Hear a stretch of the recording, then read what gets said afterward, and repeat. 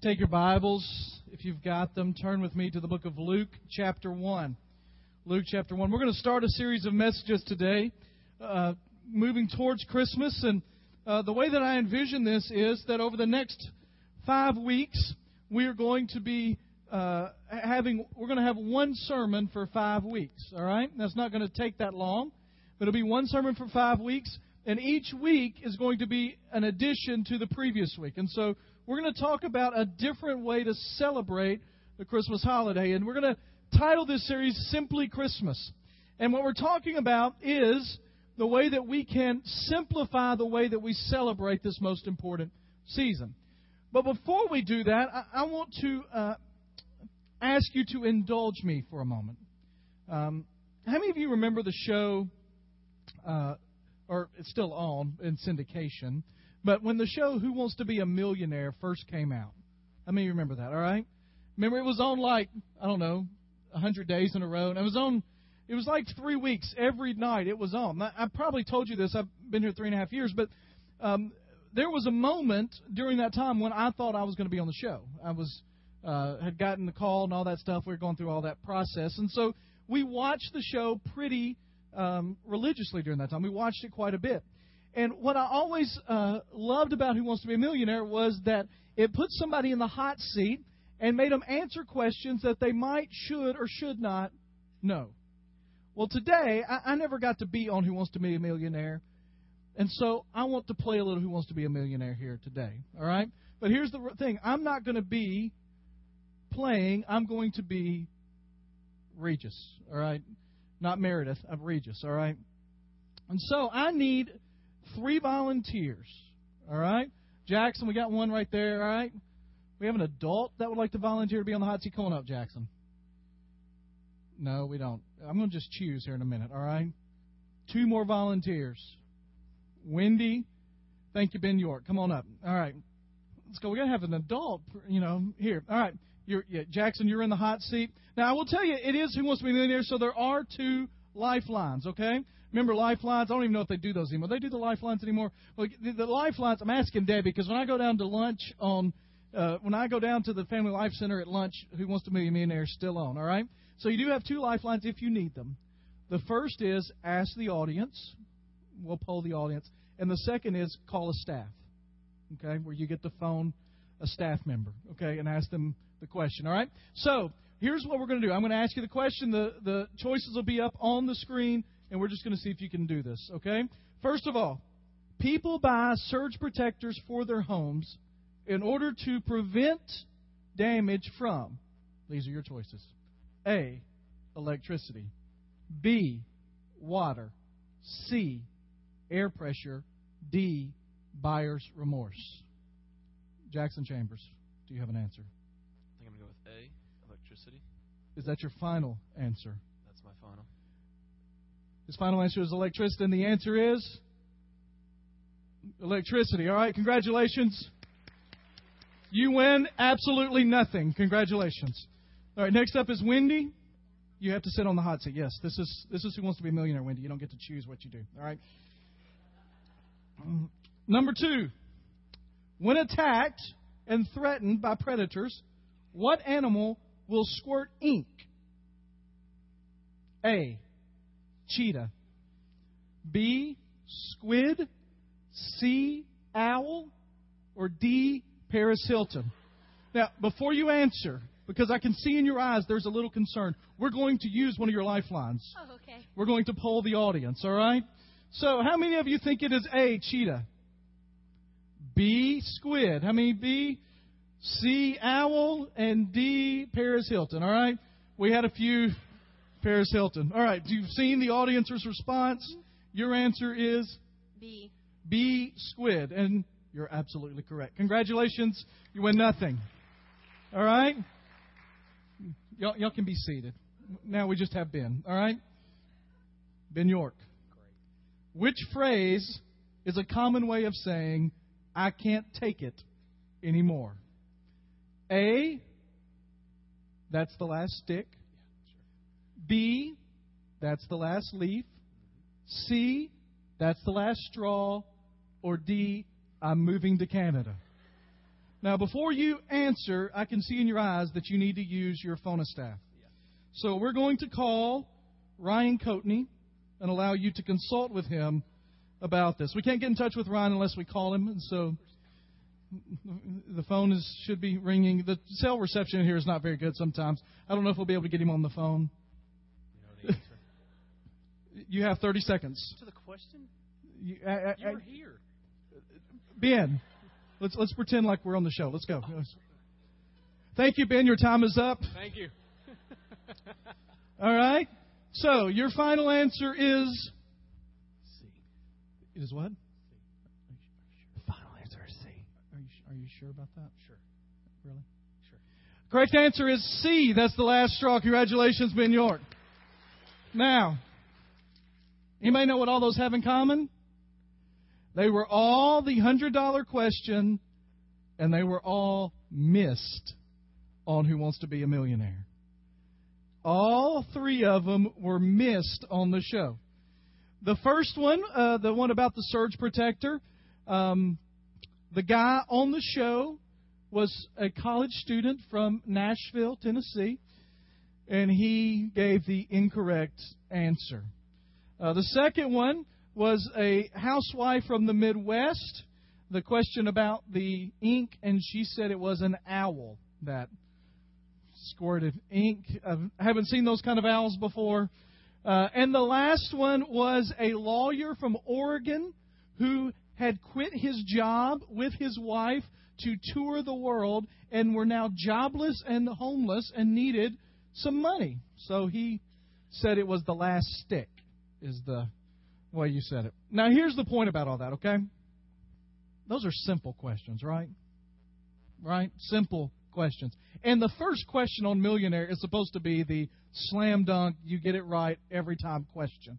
Here's the thing. The people overanalyzed the question to the point that they gave the wrong answer. And what they did is they complicated something that should have been very simple. They complicated a question that the answer should have already been evident. We're entering into a time of year when if we're not careful, we can complicate the simple message of Christmas to the point that we miss it altogether. I mean, there are things in our lives around this holiday that complicate the holiday. Schedules, parties, exams, family, friends, food, getting the right present for the right person, making sure you get it wrapped, making sure you get everything just right, making the travel arrangements, clearing up everything that's got to happen. And before long, you get to the end of the holiday and people say things like, I am so glad Christmas is over. And what we want to talk about over the next few weeks is simply Christmas.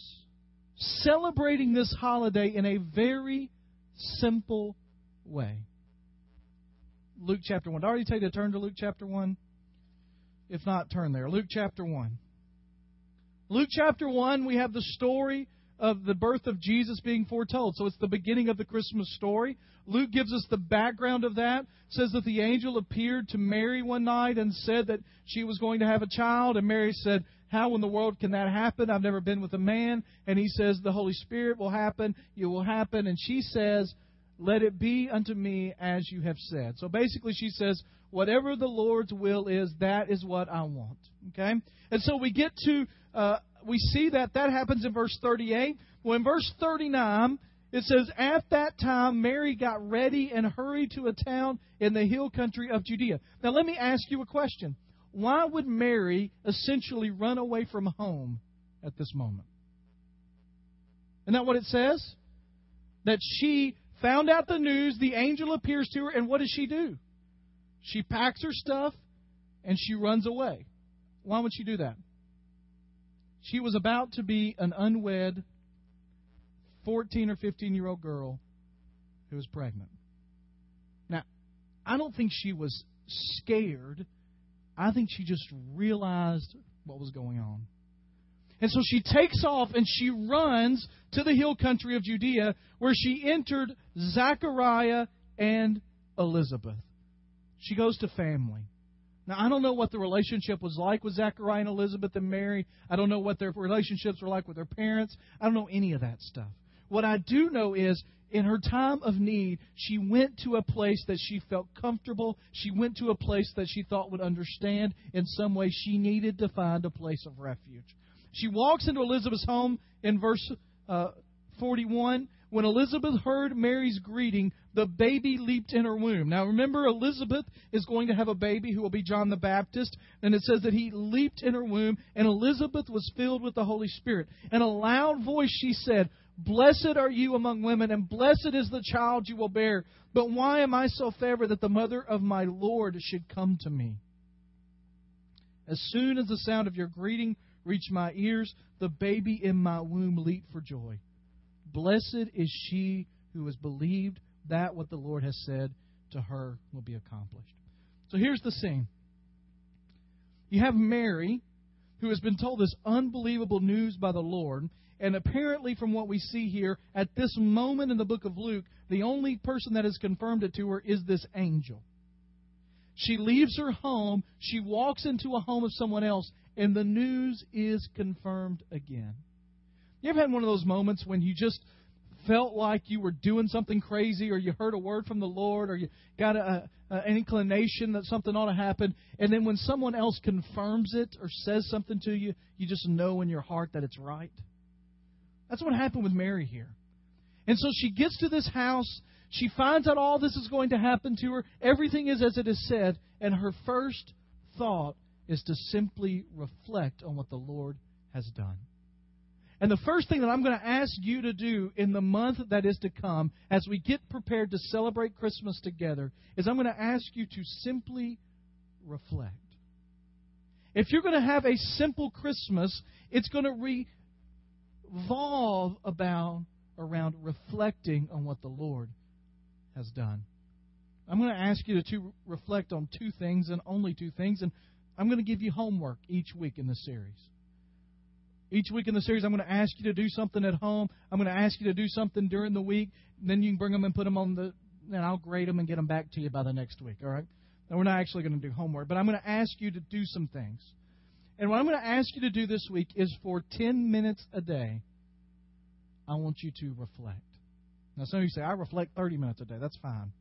But I'm asking me in this room that don't do this kind of thing for 10 minutes a day this week to reflect. And I want you to reflect on these two things. The two things that Mary reflected on, and the first one is this: the greatness of our God. Look at verse 46. It says Mary's song here. It's called in some places the Magnificat. All that means is it is a song that Mary sings to the Lord about how great He is. Verse 46, it said, "And Mary said, my soul glorifies the Lord, and my spirit rejoices in God my Savior." Now, if you read that in the original language, what it says is, my soul will continually at all times glorify the Lord. My soul will continually at all times glorify the Lord. Let me just ask you a real honest question this morning. Could you say that the number one desire of your life is to continually glorify the Lord? With all that you are, with all that you have, with who you are. Mary, in this moment of great questioning, just imagine if you're married for a moment and you've got questions about how and when and what does it mean. My life has been thrown upside down. I'm engaged to be married, and how am I going to tell Joseph? And how are we going to work through this as a family? And will Joseph even accept what's happening here? Has God just completely torn up my life? We're at the point here. Once we get to chapter 2 and we see the birth of Jesus and we see all of that, and we understand that Joseph had a vision, but there were moments in the life of Mary when she had to say unto the Lord, "Let it be unto me as you have said." And in her mind, she's thinking about all of the ways that her life has just been flipped upside down. And yet, in the midst of that, she says, my goal, my desire, my hope is to, first of all, glorify the Lord continually. What's your ultimate desire? What's your ultimate goal? What is life all about for you? I mean, what we do here on Sundays, is this just another little accessory to the rest of what's going on in your life that helps you to feel good about other things that are happening? Or are the things of God the things that you are passionately pursuing with all that you have? This Christmas season, are the presents and the songs and the trees and the decorations and the family and all of that, is that what you're passionately pursuing? Or is it the God who made it all possible? Now, Mary gives a lot of good things about who God is. It gives this idea that God is great. He is beyond our comprehension. That He is a God that we cannot even fathom about how wonderful He is. It gives us this understanding that God is not only great, but that He is good. She says there, He has been mindful of His humble servant. From now on, all generations will call me blessed. He is the mighty one. The mighty one there literally means like the strongest of the strong, the greatest of the great, the mega powerful one. Holy is His name. He is completely different than anything we know. He is completely set apart. That He is a God who cannot be thought about in a way that would come close to describing Him, who cannot be talked about in a way that would come close to doing Him justice. He is completely different than all of us. Sometime this week, each day for 10 minutes, I want you to reflect on the glory, on the greatness, on the wonder of the God that we say that we serve. If you're in the one-year Bible and you're reading through that, look at Daniel or look at the Psalms or look at the New Testament writings and ask, what is God like based on what the Scripture says? If you're not, I would advise you to take your Bible and just starting reading Psalm 1 and read a psalm or two a day and write the character of God or the characteristic of God that is in there and ask yourself, how great is the God that we serve? I mean, we just finished singing about the greatness of our God. I mean, I couldn't help but think we're singing Revelation song. I love that song. But in that song, there's a line that says, clothed in rainbows. Now, does anybody know what it looks like to be clothed in rainbows? No. I don't have a clue. Anybody ever seen anybody clothed in rainbows? Y'all just looking at me, all right? Now, where does that come from? Well, it comes from the kind of scriptural understanding that there is this mighty glory about God, and that even in Revelation, some of the reasons Revelation reads so crazy is because the greatness of God cannot be described in the words of man. And sometimes you just have to say things. Anybody read Ezekiel lately? Ezekiel starts saying stuff like, I saw God, and it was like a wheel turning within a wheel, and it was going right and left and up and down and front and back, and it had eyes all over it, and there were 4 heads coming out of it. That's not what God really looks like, you know. God didn't actually have 4 heads. It's just that we can't describe it. His greatness is so high that we have to come up with some way to describe it. This week, like Mary did here, I want you to reflect on the greatness of God. Second thing that I want you to reflect on is not only the greatness of God and who He is, but I want you to reflect on what He has done for you. Look what she says. Verse 48. He has been mindful of the humble state of His servant. Mary literally looks at this and says that she doesn't deserve anything. She says, He's been mindful of my humble estate. He owes me nothing. I know Him everything. He didn't need me, but He chose me. She lived in a nation that was under humiliation in Roman law. She was under that tyranny, that cruelness. And yet she says, God has not forgotten His people. I mean, Mary was a nobody from nowhere. She was probably, if you would have taken a poll, at the bottom of the women of the world in that area that would later become famous. And yet today, she may be the most famous woman of all time. She was from a backwoods, nowhere town, And yet God knew her. We drove to Jackson this week. On our way to Jackson, going Thanksgiving, we went Tuesday night. One of our boys needed an emergency restroom break. Now, my rule is generally, when you get in the car, gas tank full, bladder's empty. We don't stop until gas tank's empty. Doesn't matter about your bladder, all right? No, but with the kids, you can't make those kind of plans. And so we had to stop. Anybody know where we got to stop at? It was in a luxurious place. Bucksnort. Anybody been to Bucksnort? You know, my kids never have emergency potty breaks, you know, in luxurious places. No, we need Bucksnort. Well, here's the thing. Bucksnort does not have the nicest gas station restrooms that I have ever seen. They're not anywhere close. They're not in the top 75% of what I've seen. And it seems to be... Anybody here from Bucksnort? Anybody going to admit they're here from Bucksnort? I don't know a thing about Bucksnort. But this is what I know. God cares deeply about every Bucksnortian. What would you call yourself if you were from Bucksnort? A Bucksnorter? Would that be it? And He knows each one individually by name. And He cares about them. Think about if you're married.